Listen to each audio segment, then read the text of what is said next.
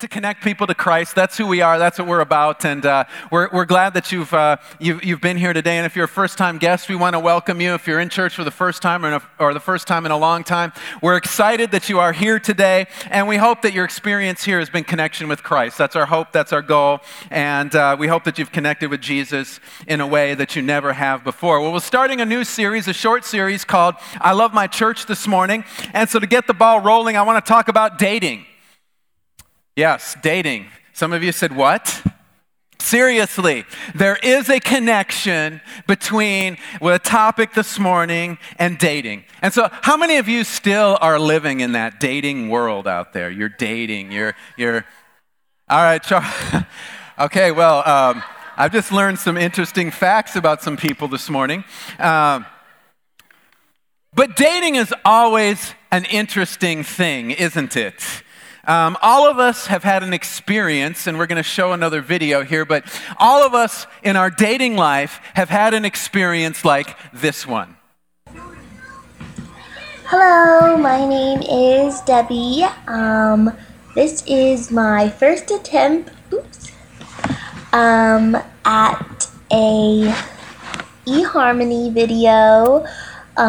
This is my first time at online dating. So I'm nervous, but I'm excited at the same time. So I'm just gonna start talking about what I like and hope I get some replies. So I am a recent MBA grad from Villanova. I love cats. Sorry, I'm getting emotional. I love cats. I love every kind of cat. Sorry, I really love cats. And I just want to hug all of them, but I can't, because that's crazy. I can't hug every cat. But I just want to. I'm sorry. Anytime I hear cat, I love cats. Promised myself I wouldn't cry. So anyway, I am a cat lover, and I love to run. I'm sorry, I'm thinking about cats again.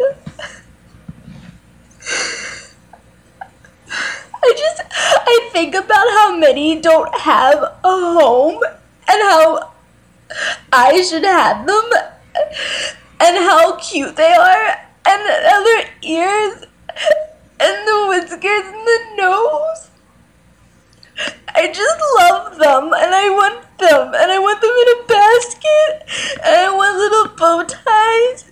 I want them to be on a rainbow and just in my bed, and I just want a house full of them, and I just want to still roll around. I can't. I can't. All right.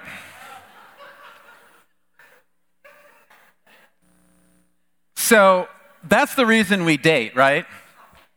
So that we don't accidentally marry that person, right? Because you know that in a few years after marrying her, you're going to have 30 cats in your house. And that is some fate, that's a fate that I wish upon no one, is to have that many cats. But there are some people who are in an endless dating cycle because of another reason. They're in an endless dating cycle because they cannot commit to something. They cannot commit to a person. They struggle with saying yes. They have this what we call hashtag FOMO, right? The fear of missing out. They're afraid that if they commit to somebody, that something else better, something else more awesome, some other awesome, more awesome woman, some other more awesome man is going to come along, and they're going to miss out on it because they committed to this person. And so you're saying to yourself, okay, so how does all of this relate to the church? Well, here's the deal. See, there's a lot of people out there who are dating the church. See, they will go to this church for a while, and then they'll go to that church for a while. Or maybe they'll just go to one church, but they're not there very often because they have a lot of stuff that comes up that's better than church on a Sunday morning, and so you don't see them very often, or you don't see their face. And most of the reason I think that people date the church is because of this whole thing having to do with who we are as Americans. You know, as Americans, we are independent, we're self-reliant, we don't need anybody for anything else in our life. And so the thought of taking our will, our purposes, our plans, and saying, you know what, I'm going to submit them to somebody else, especially God, we say, no way, it's not going to be that way. It doesn't come into my wheelhouse. And we also have a consumer mentality when it comes to a lot of things, right? We like to look at things and say, what's going to give me the best bang for my buck on Sunday morning? Is being at church going to give me the best bang for my buck, or is something else? Maybe this other church down the street, a couple miles away, is doing something more awesome on Sunday morning, and so I should be there on Sunday morning because that's going to give me a bigger bang for my buck. Maybe Disney is going to give me a bigger bang for my buck on Sunday, and so that's where I need to be. Maybe it's the zoo, maybe it's the beach. Whatever it is, we have this consumer mentality where we look at things in what's going to be the most beneficial for me, what's going to give me the biggest bang for my buck in my life. And that's why we end up dating the church. And I know the church isn't innocent in this, as the church has done what it could to encourage the consumer mindset and the consumer culture in the things that the church does. But this is not a healthy way for the church to be, and it's completely different than the church that's pictured in the New Testament. The church in the New Testament is described as a body all throughout. And in 1 Corinthians chapter 12 alone, the church of Jesus is referred to as a body 10 times. Now, some people would say, yeah, it's referred to as a body. And when he's talking about a body, when the New Testament is talking about a body, he's talking about all the church for all time, all the people who have ever followed Jesus. And that makes up the body. It's this universal thing, regardless of the church you go to, the beliefs you have, the country that you live in, any of that stuff. The church is just whoever follows Jesus. Whenever we become a follower of Jesus, we become a part of this living organism made up of the followers of Jesus all over the world, as well as those who have lived throughout history, and that's the body. But is that all there is to the church? Is that just the church is who's ever followed Jesus for all time and nothing more? Well, reading what's written in the New Testament, it doesn't seem so. Yes, the New Testament does talk about the church universal, referring to Jesus' followers of all time. There's one in Ephesians 3:20 and 21, and that's where we're going to be this morning, is two different places in Ephesians. And so Ephesians is about halfway through the New Testament, and so if you'd like to turn there, if you know where it's at, you're welcome to turn there. If you're not familiar with where it's at, we're going to have it on the screen here behind me so that you can follow along. But here's what it says in Ephesians chapter 3, verses 20 and 21. It says, "Now to him who is able to do immeasurably more than all we ask or imagine, according to his power that is at work within us, to him be the glory in the church and in Christ Jesus throughout all generations, forever and ever. Amen." This verse is a very clear reference to all believers of all time. But do you know what? This is not the common view found in the Bible. Of the 114 times that we see the primary word for the church, which is ekklesia, and we're going to come back to that word in a little bit, but of the 114 times that it's recorded in the New Testament, 90 of those times refer to a specific church. They refer to a local gathering of believers. The church in Jerusalem, we see that phrase. We see the church of God in Corinth, the churches in Galatia, and there are more, but these references are interesting because the New Testament never refers to any of these churches as part of the universal church or section of the global church. The writers of these letters never say to the piece of the church that meets in Ephesus, to the section of the church that meets in Galatia. It's always to the church that meets in whatever city it may be. And to me, the implications are pretty clear here, okay? Believers in the New Testament were joined together in local bodies. Never once do we see any of the writers of the New Testament addressing followers followers of Christ who don't belong to a local church. The letters that fill the New Testament are addressed to particular people who have identified as a church and a particular place. As a result, any follower of Jesus who honestly reads the New Testament must draw the conclusion that in order to be a true follower of Jesus, then I must belong to a local body of believers. Instead, many Americans choose not to belong and instead say things like, I don't need to be a part of the church to be a follower of Jesus. I can date the church because Jesus only calls me to commit to him. See, the New Testament doesn't allow that line of thinking, and really the deeper question is, if we were a follower of Jesus, why would we want to live our Christian life apart from the church?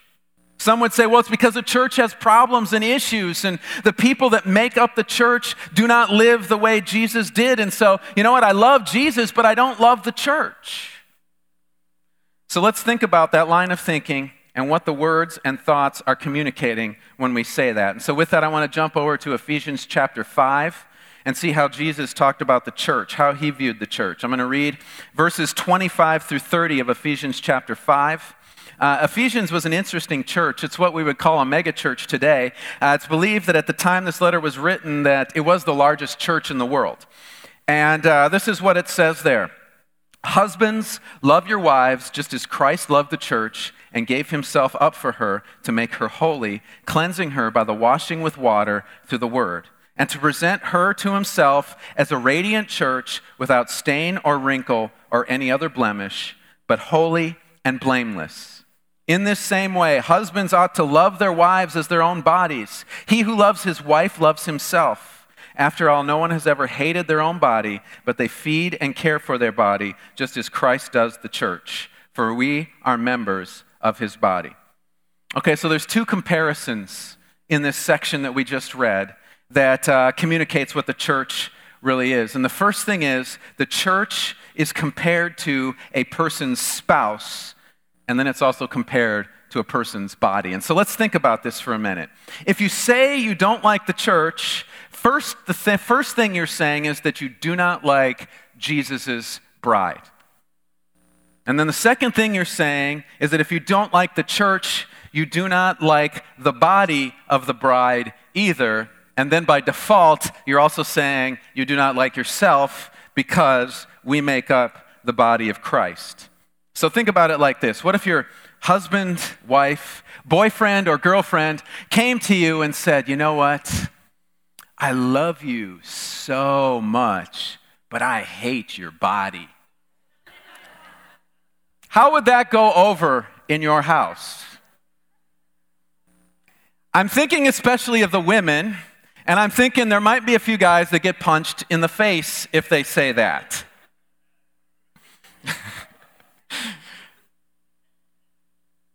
Or imagine your mother coming to you and saying, you know what? I love you because you're my son or you're my daughter, but I hate your spouse. I mean, how would that go down in your house as well either? I mean, me personally, if my mom came to me and said, I don't like your spouse, I would have to say, well, she's part of me. And so if you don't like her, you're saying you do not like me. And so we're going to have to do something about this relationship because it's not going to work because you're saying you don't like a part of me. And that's the point that is being made when Jesus and the church are talked about as the bride and the bridegroom. See, the church is a part of Jesus. And if you do not like the church, the local body is a body of believers, you're saying by default you don't like Jesus and you also don't like his family either. Am I saying that the church is perfect in saying this? No, that's not what I'm trying to communicate here. But the reason the church has issues is because of me and you. Okay? That's the reason the church has problems. We got to remember we are sinful, fallen people, and sometimes we do sinful, fallen things. And sometimes that happens in the context of a church. And if you're saying, well, that still isn't an excuse, well, here's what I would challenge for you then. If you're saying the church needs to be perfect or near perfect, I would say, okay, get your life to where you are perfect and then come and talk to me, and we'll start working on the church. Do you know how long I will wait for you to come to me and tell me that you're perfect? I'll be dead before we have that conversation.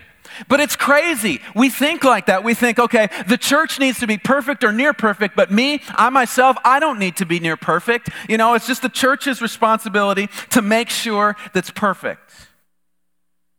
Yes, perfection is our target and goal with our life. We want to try and get more like Jesus every single day. But what we need to remember is that despite our imperfections, despite our flaws, Jesus loves us as his church.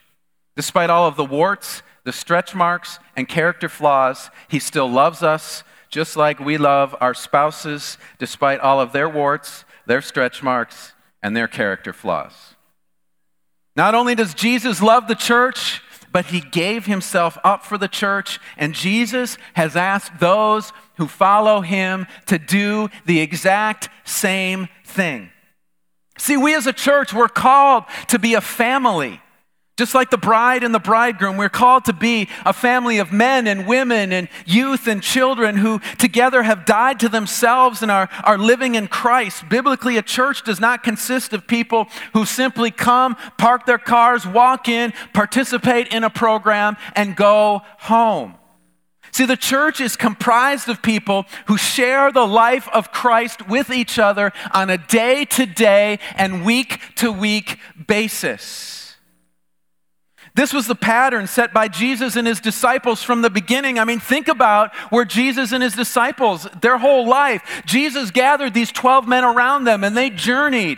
They lived their lives together. They went from place to place and town to town. They lived life in the city. They lived life in the country. They lived life on dusty roads. They lived life in the desert. They lived life together fishing on the Sea of Galilee. They lived life together. And that's the picture that the New Testament envisions for the church that came after Jesus. See, it's a community of people that care for one another. A community of people that love one another, that receive one another, that host one another, that honor one another, that serve one another, that instruct one another, that forgive one another, that motivate one another, that build up one another, that encourage one another, that pray for one another, that confess our sins to one another, that esteems each other, that edifies one another, that teaches one another, that shows kindness to one another, that hurts with one another and restores one another. You see, all of these one another's combined paint a picture of who the church is supposed to be. It's not a building filled with customized programs for people to come to put themselves into, to come and to get something and to go home. It's a place where we come to lay down our lives like Jesus laid his life down and love those that are here. A church is a community of believers in Jesus who desire to see everyone become who Jesus has intended them to be. The interesting thing about this is that in the parts of the world where the church is being persecuted, this is functioning properly. See, all the believers have in places like the Middle East, in China, and in other places where the church is being persecuted, all they have is one another. Their families have abandoned them. Their friends have disowned them. I'm reading in a book right now, and what they're talking about witnessing in the Muslim world. And this is what they tell new believers. Wrap your brains around this for a second, okay? They tell new believers, think about everybody that's in your chain of family and friends. Then think about the person who is least likely to kill you if you become a follower of Jesus, and go tell them about Jesus. That's what they tell them in the Muslim world. The person who is least likely to kill you. That's scary. But the church needs each other in other parts of the world. And here, we're just too darn independent. We're just too darn, we don't need to do anything. The church is actually here for me. It's here to meet my needs. It's here to be who I want it to be. and we get it all turned around and messed up. You see, God has called the church to be about sacrificing and laying our lives down. And when we have that result, the church, when we have this kind of result, when we have the church living like this, we see the church growing each and every single day. When you go to these other countries where you can die for your faith, the church continues to grow and get bigger and bigger and bigger, and there's nothing they can do to stop it. Why? Because the church is functioning the way it was designed to. Any other view is just not found in the scriptures. And so the deal is if we want to love our church, it doesn't matter if it's this church or if you're from another church. If we want to love our church, then the first step is to see the reason that the church was put here. Then once we see the reason, we need to live that out. And the reason the church was put here was so that we can live a life of sacrifice for one another, including those outside the church, and show the world the difference that Jesus can make. And that's why the persecuted church is growing, because of how they live. If I could have somebody from the worship team come on back up. And just kind of in wrapping this thing up, what I'm about to say comes from Andy Stanley, but it's a powerful description of what the church really is.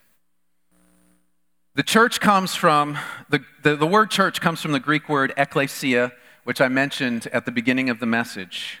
What most of us don't know is that this word was not a religious term, okay? This word was a term used in the Greek culture to depict a gathering of people who were called out for a specific purpose. And so if you were in the military, and they needed to muster you up to go and fight in battle, and they went into your town, where they gathered the troops together was called the ekklesia. If you were a government and you were having a government meeting, like the city council was having a meeting in your town, and they gathered together, that was called an ekklesia.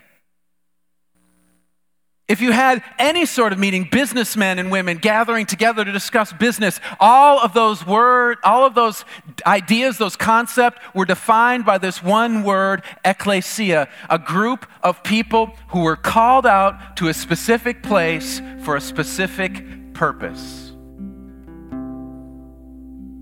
But at some point in our history, we moved from a local assembly called out for a specific purpose to a church. So the church comes from the German word Kirche, which became Kirch, which became church in English. The word Kirch in German means house of the Lord. We went from being a called out group of people who had a purpose to a place to gather. That's not God's purpose for the church. He did not call the church as a place to come and gather together. He called the church to be men and women who gather together for a mission and for a purpose. And that mission and purpose is to live those one another's that we just talked about and we went through. Not only to live those one another's, but to be those one another's to the people outside of the church so that they can see the light and the hope that's in Jesus. See, that's what the church is called to be. And that's who we want to be here at Fam Church. We want to be the Fam Ekklesia. We don't want to be the church. We want to be a group of men, women, youth, and children who've been called together, who've been gathered together to make a difference in our city, to make a difference in the people that are gathered right here, to make a difference in those that we come in contact with. Because right now, the church in America is losing the battle. And we're losing the battle because the church is being a church and not being an ekklesia. But if our churches were focused on their purpose and on their mission and on what God called them to be in their community, it would be a whole different story. If we as believers in this place were to see us as the one another's to each other, and instead of walking through the doors of the church on Sunday morning and saying, you know what are they going to do for me? How are they going to meet my needs? And we were to walk in the doors and say, you know what can I do for somebody else? What difference can I make in somebody else's life? How can I impact somebody for the glory of God? If that was our mental focus when we walk through those doors on a Sunday morning, this would be a vastly different place. But that's who God has called us to be as the church. He has called us to be those people who are about the one another, not about us. And so this morning, as we close our service, I just have one question that all of us need to ask ourselves in this room if we are followers of Jesus. And that question is this: am I just doing church, or am I being that ecclesia? Am I just living my life going to church as a part of some sort of duty, some sort of religious box that I check on a checklist so that God will let me into heaven? Or am I really trying to be the church and make a difference and make an impact?